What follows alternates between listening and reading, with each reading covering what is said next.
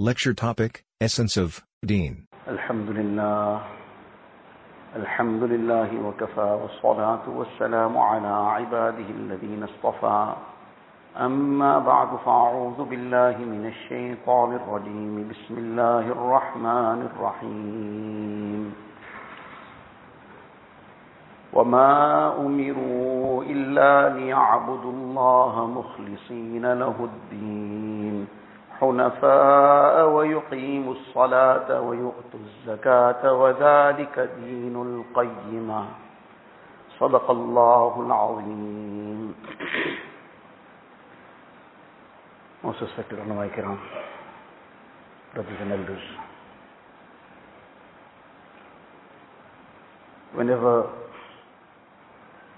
doing any amal, an extremely important aspect is to refresh the intention. The renewing and refreshing of the intention helps us to focus on what is our actual purpose. So the purpose of gathering in the house of Allah Ta'ala is to remember Allah Ta'ala and to remind one another. In the Quran Sharif, Allah Ta'ala Himself says, وَذَكِّرْ فَإِنَّ الذِّكْرَى تَنْفَعُ الْمُؤْمِنِينَ. Remind, for verily a reminder is beneficial for the believers. It benefits the believers. The Quran Sharif is making a declaration, Allah Ta'ala's words, that the reminder benefits the believers. So the one speaking, the one listening, this is a reminder for me firstly and for all of us. Whatever will be discussed, whatever Allah Ta'ala gives tawfiq, it's meant to be a means of a reminder. And the reminder, Allah Ta'ala is giving us this hukam in the Quran Sharif that remind, keep reminding. So this is an ongoing need. This never stops.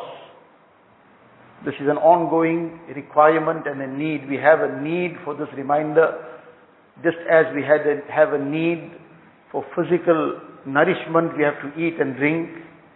We have a need for the spiritual nourishment. Part of this need is this reminder.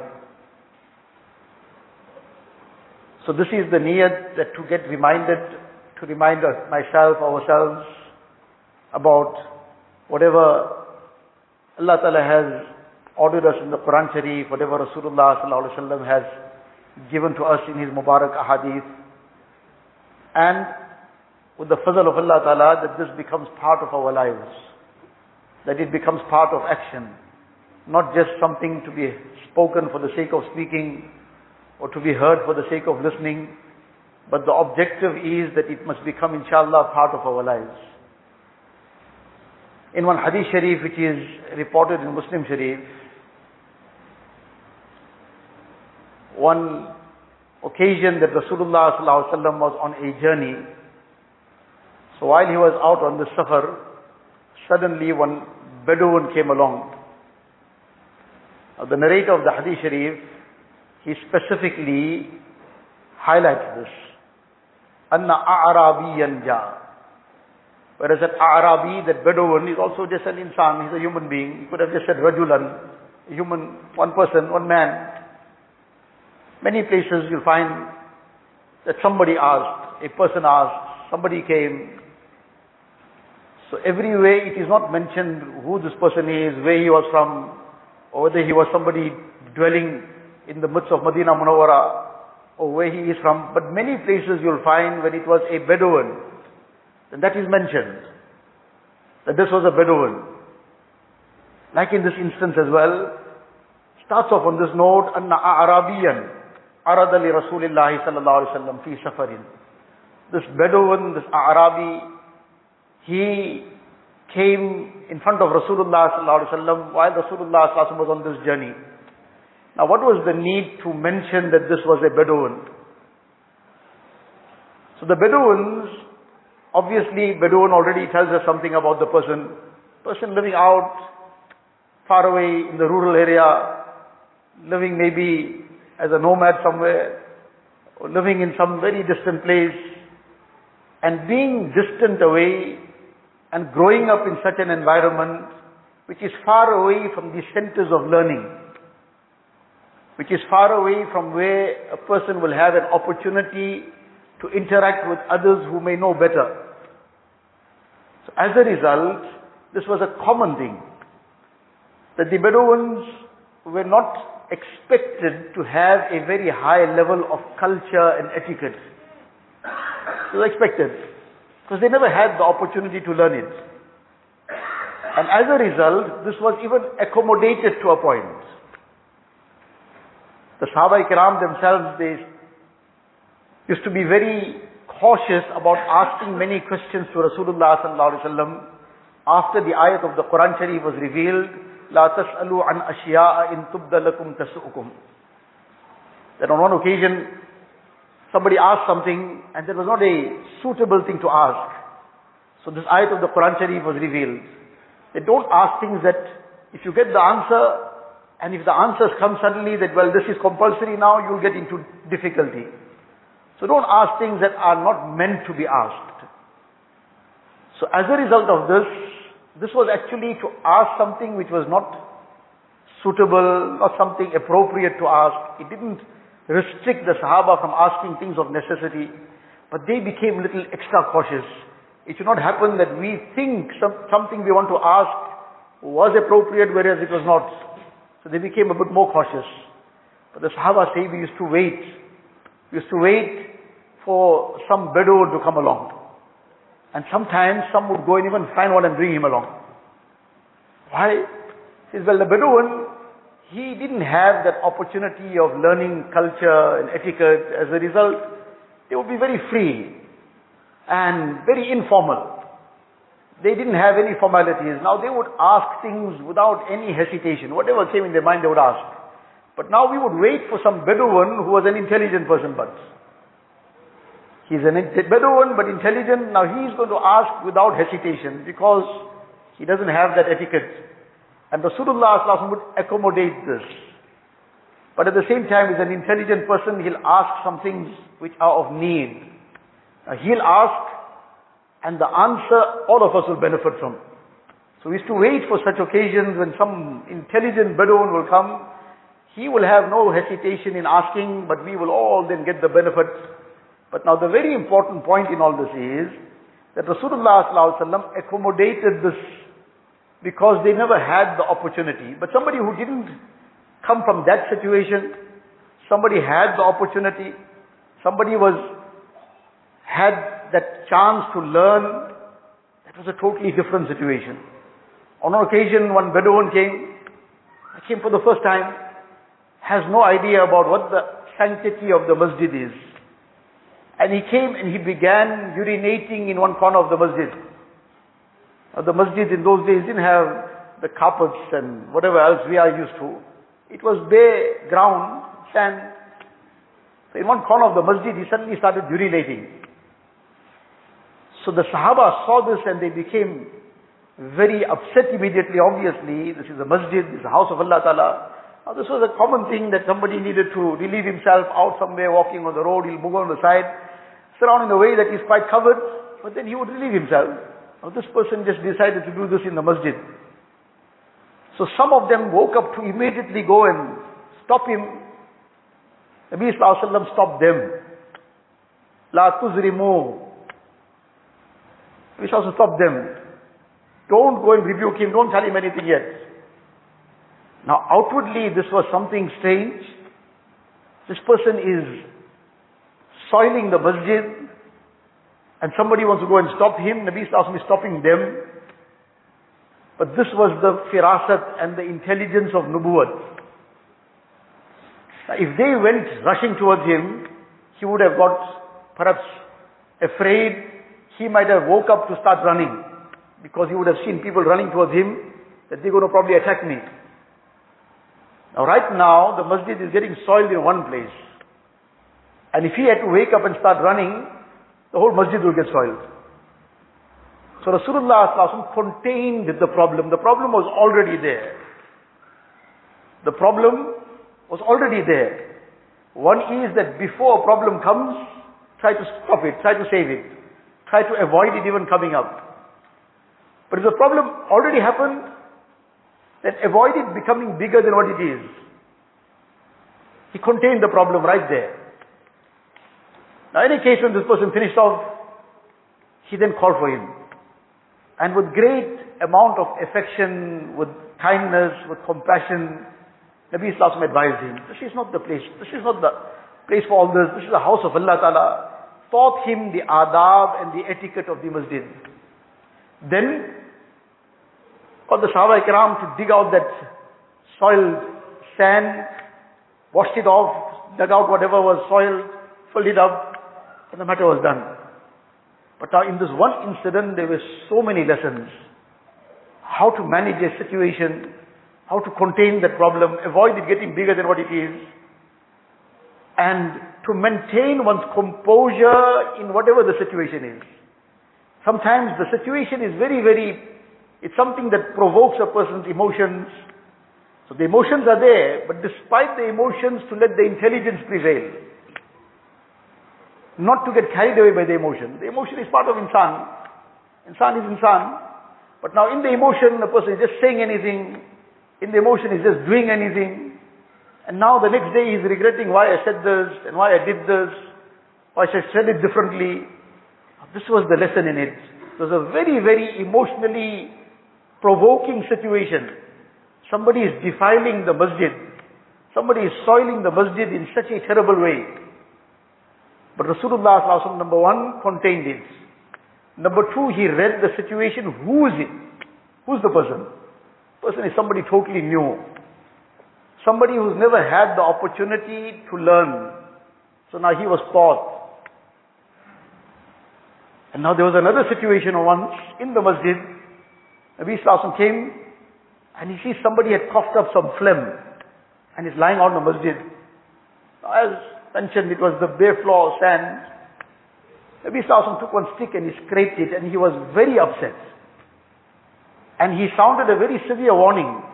People doing this should beware, they'll be raised on the day of Qiyamah with this on their foreheads. Now one person soiled the masjid with najasat, with urine, and he was dealt with in a certain manner. And comparatively, this was far lesser. It was a big problem as well, obviously. But comparatively, it was a far lesser thing. It's not even najis. It's wrong, it's dirt, but it's not najasat. If that has to soil a person's clothing, etc., he performed his salah, he didn't realize it, salah is valid. But if his clothing was soiled with urine, he didn't realize that beyond a certain amount, the hollow of the palm, that extent, the salah is not valid also. So comparatively, this was a far lesser thing. But the person responsible for this was somebody who had the opportunity of having learned better. He was around. He was in Madinah Munawwara. He is sitting in the majalis of Rasulullah sallallahu alaihi wasallam. He should have already learned this much. What is the etiquette of the masjid? So therefore Rasulullah sallallahu alaihi wasallam took this very seriously. That person was explained with kindness, with compassion. And this person, whoever it was reprimanded very severely. Now this is that very important lesson, that one is somebody new, he's just come new into Islam, he's come into the masjid. He might not have learned what is israf yet. Now he's making wudu, so now he's opened the tap and the water is running. So now somebody will help him, somebody will probably teach him maybe nicely, kindly, but not in a reprimanding way. He's just come, he's new, he hasn't heard the word israf. He's probably come from a background where there's no such thing as wastage, meaning as a concept. Throw whatever you wish, do whatever you wish, it doesn't matter. Now he has to come and learn what is israf all about. So now he'll be taught that every drop counts, let alone when there is running water at a tap, even if a person is at the bank of a river. Rasulullah ﷺ says, even at the bank of a river, running water, person is making wudu, israf applies even there. That now he's making wudu, that water after he uses it is going to eventually flow back into that water, into that river. So he's making wudu, that water that he used, it didn't disappear anywhere. Eventually it fell, it dribbled down and rolled down and trickled away back into the river. But if he used more water than was required for the wudu, then too he has committed israf. And israf, Allah Ta'ala says, Inna Allah la yuhibbul musrifin. Allah Ta'ala doesn't love those who make israf. Now that wudu was meant to bring a person closer to Allah Ta'ala. He's come to the masjid to get closer to Allah Ta'ala, to acquire the muhabbat of Allah Ta'ala, to get the love of Allah in his heart. And now due to that israf, inna Allah la yuhibbul musrifin. Allah Ta'ala doesn't love those who make israf. And he came to the masjid to make wudu, to perform salah, and he got distance from Allah Ta'ala because of israf. Now that person was new, he had no idea, he'll be taught. But somebody who had years upon years of opportunity to learn it, that's a different matter now. That should have long been learned. The person came into the masjid, he's probably sitting in a way which now doesn't befit the adab and the etiquette of the masjid. He's talking perhaps in a raised voice. He hasn't learned better. He hasn't yet learned what is the masjid. He has to be still taught. So now somebody will take him aside with a lot of compassion and in a way that is endearing, in a way that he feels happy about it. One Sahabi had come into the masjid at a time when the salah had just commenced. And he had come in a little bit later. So now, when he came in, he didn't know that already there was one new command that had come.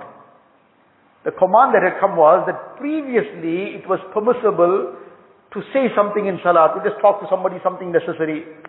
Or somebody sneezed to say Alhamdulillah, and if he said Alhamdulillah, to reply to it. And some things of this nature was permitted. And he came in, he didn't know that this had now changed, that this is no more allowed. Now when he joined the salah, something happened just to get to the crux of it, he spoke something. So everybody around him started staring at him. What's wrong with you, so to say? So he said, I became very upset. Now, everybody's looking at me in this manner, like in a very accusative manner. But I kept quiet. After the salah was over, he said, Nabi Sallallahu Alaihi Wasallam called me. Now this was something new. Person never knew it before. Something he never had the opportunity of knowing before. Now he was called. And then he says, Nabi Sallallahu Alaihi Wasallam addressed me in such a way, that's the first thing he says, may my parents be sacrificed for him. He never rebuked me. He didn't scold me. And he explained to me with such muhabbat and shafqat. That became the most deepest memory in his heart about the incident. About how he was explained that Nabi Sallallahu Alaihi Wasallam said to him that this salah now, kalamun nas, any speech of people, etc., general conversation or anything, this is now no more. This is permissible in salah. Now it is the tilawat of the Quran Sharif, the zikr of Allah Ta'ala. This is what salah is all about. But because this was now the first opportunity, this person never had the opportunity of having learned this before. But somebody had the opportunity now. He's known now what is the adab of the masjid. Repeatedly he's been informed, been explained, been reminded that the masjid is a house of Allah Ta'ala. Raising the voices in the masjid, this is not permissible. Out of just talking worldly talk in the masjid is not permissible. This is a place where the zikr of Allah should take place, the tilawat of the Quran Sharif, and that too in a way that doesn't disturb anybody. All these amal that a person performs, his individual amal, should be done in a way that nobody else is disturbed. So now all this is part of the adab of the masjid and so much more. So now this, when a person has had the opportunity to learn it, and he has been reminded over and over again, obviously this becomes a different situation. But the point here was that somebody knew, then you cannot deal with him in the same way that somebody now is 10 years ahead of him, 10 years before him in the masjid, how that person has to be explained and dealt with. So the point here nevertheless, to move on, this Arabi, this Dehati, this was the reason that the narrator is highlighting this. That this was a Bedouin. He came, suddenly he comes in front of Rasulullah Sallallahu Alaihi Wasallam, فَأَخَذَ بِخِطَامِ نَاقَتِهِ. He grabs hold of the reins of that camel that Nabi Sallallahu Alaihi Wasallam was riding. That's not something to do. That's not in keeping with etiquette. That's not in keeping with the proper adab. And the adab of who? The adab of Rasulullah Sallallahu Alaihi Wasallam. But again, this was the point, that he was a Bedouin. He was not somebody expected to have behaved in a different manner. Because he never had the opportunity to learn it yet. And now he grabs hold of this reins.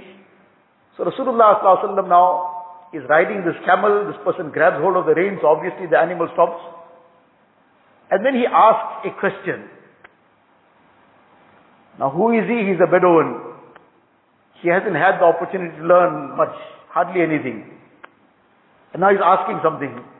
Now somebody who hasn't had that opportunity of learning even basic etiquette, what is he going to ask? People who've had the opportunity of learning for years, and sometimes what not is asked. Things that should not be, things that we should even delve in. Many times people used to ask Hazrat Mashrafi Thanvi Rahmatullah alayhi some very ajib questions, and some things about, well, that particular incident happened in so many centuries ago. Who was right and who was wrong? It happened 10 centuries ago.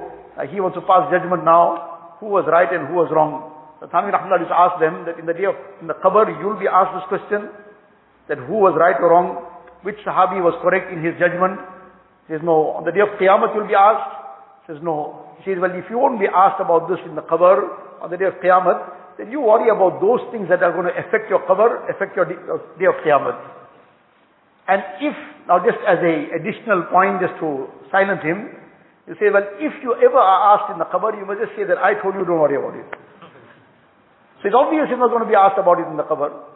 So, the thing is that to ask something, what should be asked, what is going to be really of use to a person to ask, what is going to benefit him. Now this is a Bedouin who hasn't had any opportunity to learn. He's asking a question.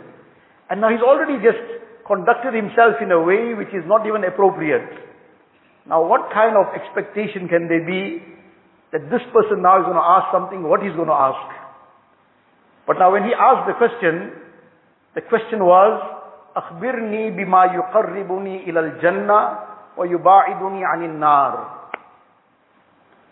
He asked the question, and when he asked the question, Nabi Sallallahu Alaihi Wasallam stopped completely, and then he looked around. فَكَفَّ النَّبِيُّ صلى الله عليه وسلم. Nabi Sallallahu Alaihi Wasallam stopped. Maybe perhaps the camel was still in some motion. Nabi Sallallahu Alaihi Wasallam stopped it completely. He stopped it completely, and he looked around. Looked around at the Sahaba that were with him. And after having looked around, Nabi Sallallahu Alaihi Wasallam said to them, لَقَدْ وُفِّقَ أو قَالَ لَقَدْ هُدِيَ. This person has been divinely inspired. He has been guided, divinely guided. He's been blessed with tawfiq. He asked such a question. He's an Arabi, he's a Bedouin, didn't have opportunity to learn much. But he's gone through the essence of everything.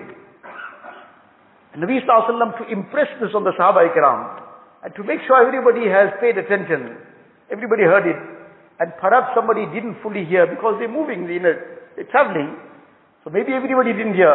Nabi Sallallahu Alaihi Wasallam then turns to him and says to him, repeat your question. He already heard the question, he already even commented on it, لَقَدْ وُفِّقَ. So he had fully heard the question. But so that everybody hears the question, nobody gets left out.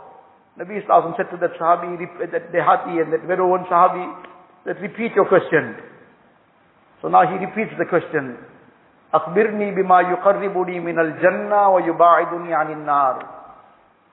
Tell me what is going to bring me closer to Jannat and what is going to distance me from Jahannam. All the things we ask about in dunya, but if we didn't ask about this, the meaning directly in terms of asking in the sense that learning what is going to bring us closer to Jannat at every step of our life, learning what is going to distance us from Jahannam. If we haven't acquainted ourselves with this, then we can become rocket scientists also, it's not going to help. Person can become a rocket scientist and he can become an ustad of a rocket scientist also. But if he didn't learn this, then he's going to keep getting distance from Jannat, and Allah forbid he'll keep getting closer to Jahannam. And when maut comes, where he'll be, Allah knows. So whatever might be of benefit to a person in terms of, for example, earning his halal rizq, no problem. Provided it's done in a way that conforms to the limits of Shariat. Whatever person, some skill he's going to acquire, which is going to help him, help others perhaps, alhamdulillah, no problem. Provided all that is within the limits of Shariat. But all that in its place, but its benefit is extremely limited. How limited? That if the person's eyes close now, it's end of it, finished. That's how limited it is. It might carry on for another day, another 2 days, another 20 days, another 20 years, Allah knows. But nevertheless, it's limited.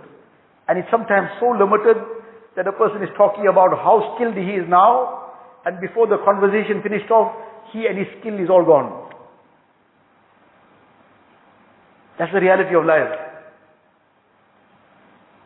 So all the things that we ask about, and we want to study in depth about many things, and research this and research that, and a person can give an in-depth analysis of so many things in dunya, provided it's of some use and benefit in some way, and it is within the limits of Shariat, it's fine. To a certain extent, it's okay, provided it's of something constructive. But, all that aside, the most important thing is that what's going to be of everlasting concern. And now if a person suddenly leaves dunya, none of these things are going to then matter. What's going to matter is, what's going to now be of benefit to him in the qabr, what's going to benefit him on the day of Qiyamah, what's going to take him to the higher stages of Jannah, what's going to become a barrier between him and Jahannam. That is the most important aspect. And at that time it will be only that is going to be of any, that's going to matter at all. Nothing else is going to matter. How much he left behind is not going to matter to him when he's gone down. It will help if those behind do something good with it and send the sawab for him also. But otherwise it's going to be of no benefit to him. Whatever he might have done in dunya, if it was something that got left behind, it got left behind. Now only his iman, his a'mal, this is what's going to help. So in any case, this person now asks this question, that أخبرني بما يقربني من الجنة ويباعدني عن النار. Let me know, tell me, inform me, what is going to bring me closer to Jannah, what is going to distance me from Jahannam. So Nabi Sallallahu Alaihi Wasallam, after having impressed on the Sahaba, that subhanallah, what a question. Because this question was really worth being asked. This question is the essence of everything. Now this is the question we are being taught. Nabi Sallallahu Alaihi Wasallam impressed this on the Sahaba all around him. It was not just meant for them. What he impressed on them was meant to be a highlight for the ummah to come till Qiyamah. That this question should be engraved on our hearts. This question should be engraved on our hearts. We should keep asking ourselves. And if we don't know the answer, then we'll ask. That now I want to do something. Will this bring me closer to Jannah and distance me from Jahannam, or the other way around? Will distance me from Jannah and bring me closer to Jahannam? This is what I want to say. I want to now say something. Where is this going to take me? Which direction? Closer to Jannah? Allah forbid, closer to Jahannam. This is how I want to deal with this person. But where is this going to take me to? This is how I want to conduct myself within the four walls of my home. So now, my house, my space, but now how I'm dealing with people within the four walls of my home also. Where is this going to take me? Because all that counts. It's my business. My business is not my business. It's how Allah Ta'ala wants me to conduct that business. It's not that it's my business. No. That can be said somewhere else. Mind my business and you mind your business. But I have to mind my business in a way that Allah Ta'ala is pleased. Otherwise, instead of taking me closer to Jannah, because that business, if it's minded correctly, it is such a great thing that Nabi Sallallahu Alaihi Wasallam says that person who is an honest and upright trader, obviously he's not compromising on other aspects of deen, his fundamentals, he's not involving himself in guna, and Allah forbid he made some mistake, he's making tawbah. And together with having fulfilled the requirements of deen, he is trading in a way that he is honest and upright. And he will be raised on the day of Qiyamah with the Anbiya alayhi salam, with the Siddiqeen, with the Shuhada, subhanallah. And subhanallah, 100 times on this virtue that Nabi Sallallahu Alaihi Wasallam has mentioned for an honest and upright trader. That he's minding his own business, but in a way that Allah is pleased. Now that became such a great ibadat. So not is that my business, I do what I want. No, I have to do what Allah Ta'ala wants me to do in it. It's not that I I have employed somebody. I employed him, so I can talk to him as I want. Once upon a time, forget talking to that employee, they were slaves. They were owned. They were part of the property of a person. One person was punishing his slave. It's his slave, property. He was owning him. He could have just sold him off and acquired some money for that. Now he's punishing that slave because whatever he might have done. And then suddenly he hears somebody calling from behind. And he didn't immediately realize who it was. That, Ya Aba Mas'ud, Lallahu aqdaru alayka minka alay. That remember, Allah has more power over you than you have over him. Lallahu aqdaru alayka minka alay. Allah has more power over you than you have over him. Now you are venting your anger, you are showing your authority, you are expressing your might, and you are doing as you please. But Allah has full control. Allah can paralyze your hand now. Allah Ta'ala can blind your eyes. That tongue that is exploding with all kinds of vulgarities, Allah can make it dumb and mute it. But Allah Ta'ala gives respite. Allah Ta'ala allows the person a chance that he'll come back. This person turned around, he says, when I turned around, I see it's Nabi Sallallahu Alaihi Wasallam. So I immediately realized what my mistake was, what wrong I had done. So I immediately said, he is free for the pleasure of Allah Ta'ala.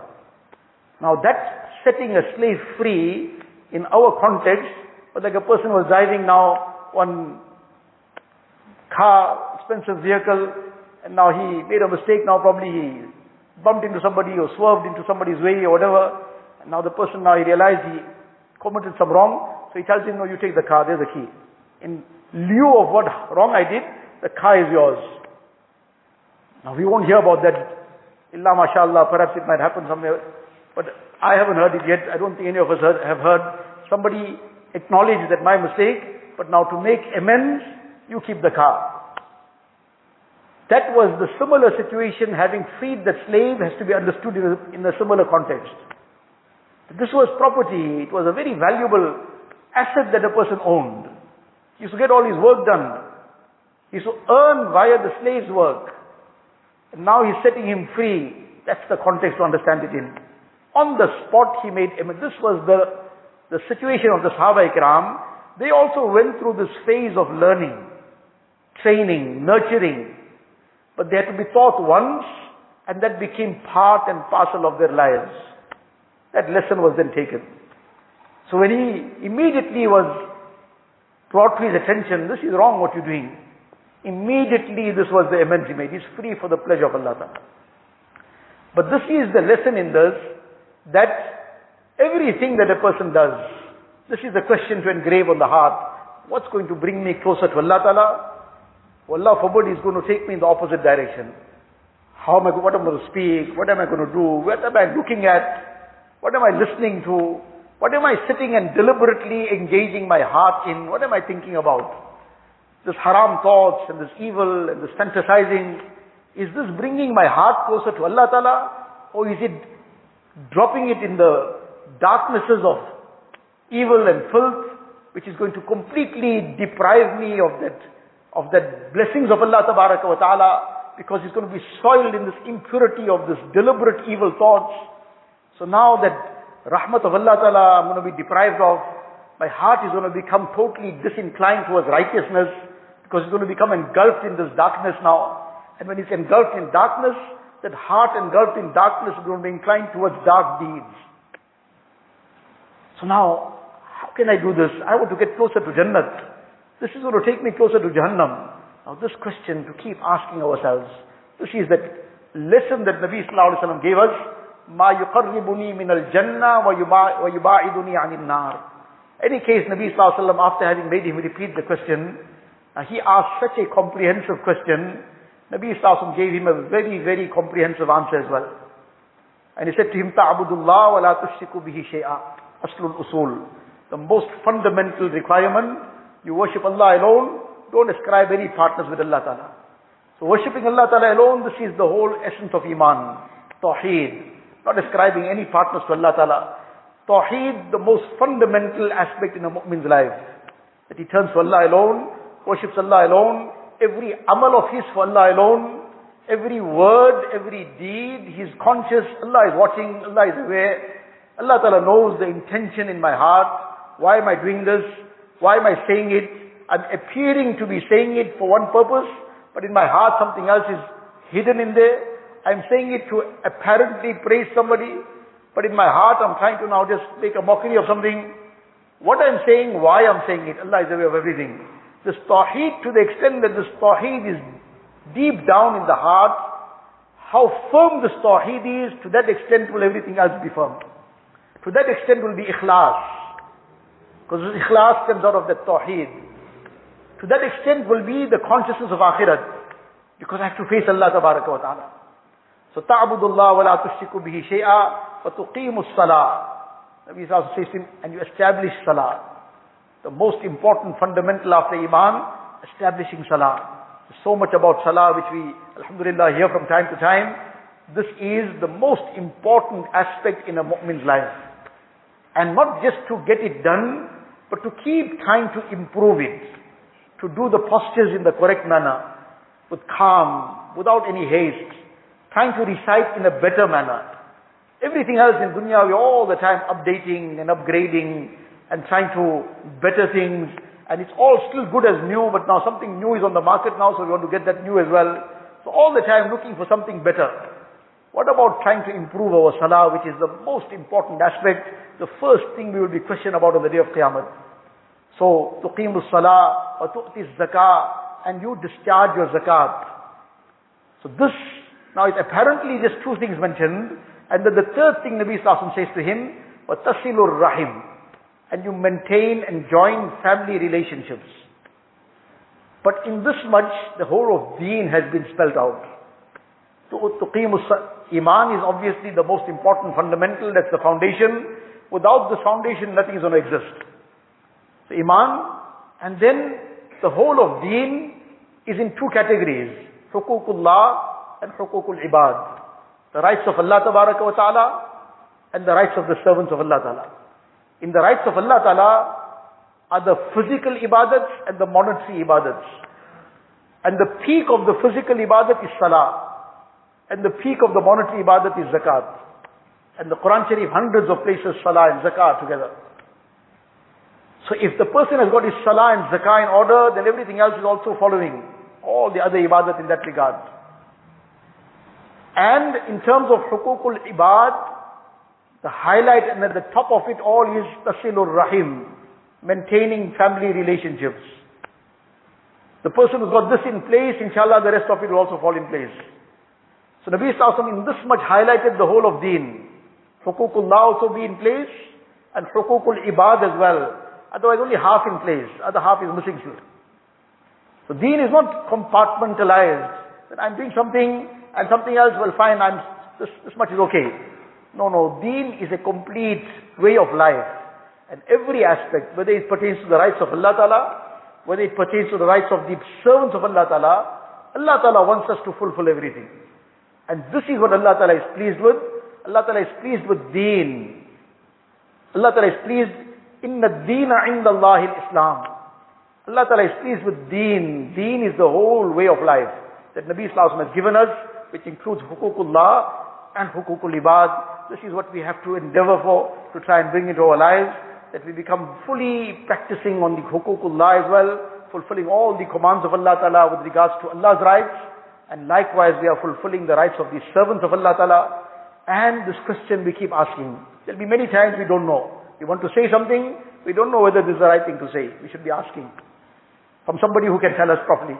We want to do something, it might be something in a business matter, it might be something regarding some social issue, it might be some personal matter, it might be something to do now, we want to conduct the nikah of our child, it might be how to conduct the janazah of somebody in our family, it might be something to do with anything else for that matter. But the question to ask ourselves, is this going to bring me closer to Jannat? Allah forbid, is it taking me closer to Jahannam? And if we don't know the answer, because sometimes we won't know. Nobody knows everything. So now then to ask, فَاسْأَلُوا أَهْلَ الذِّكْرِ إِن كُنْتُمْ لَا تَعْلَمُونَ. Allah Ta'ala gives us the command in the Quran Sharif, ask the people of knowledge if you do not know. So we have to inculcate within us this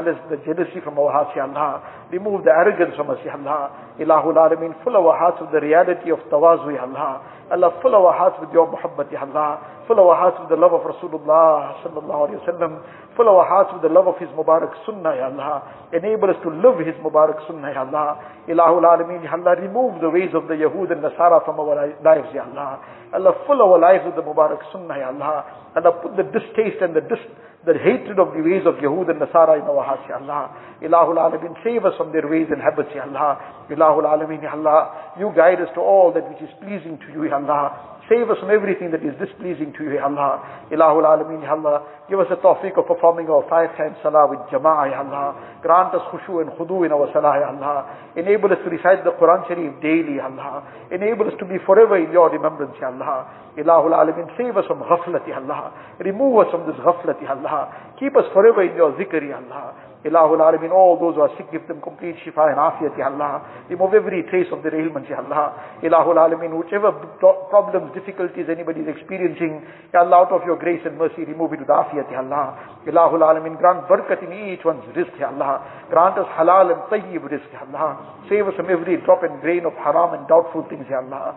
Ilahul Alamin, Ya Allah, all those who are in any kind of hardship, remove it with afiyat, Ya Allah. Ilahul Alamin, Ya Allah. Allah, you keep us steadfast on Iman, Ya Allah. Keep us steadfast on the Mubarak way of Rasulullah sallallahu alaihi wasallam.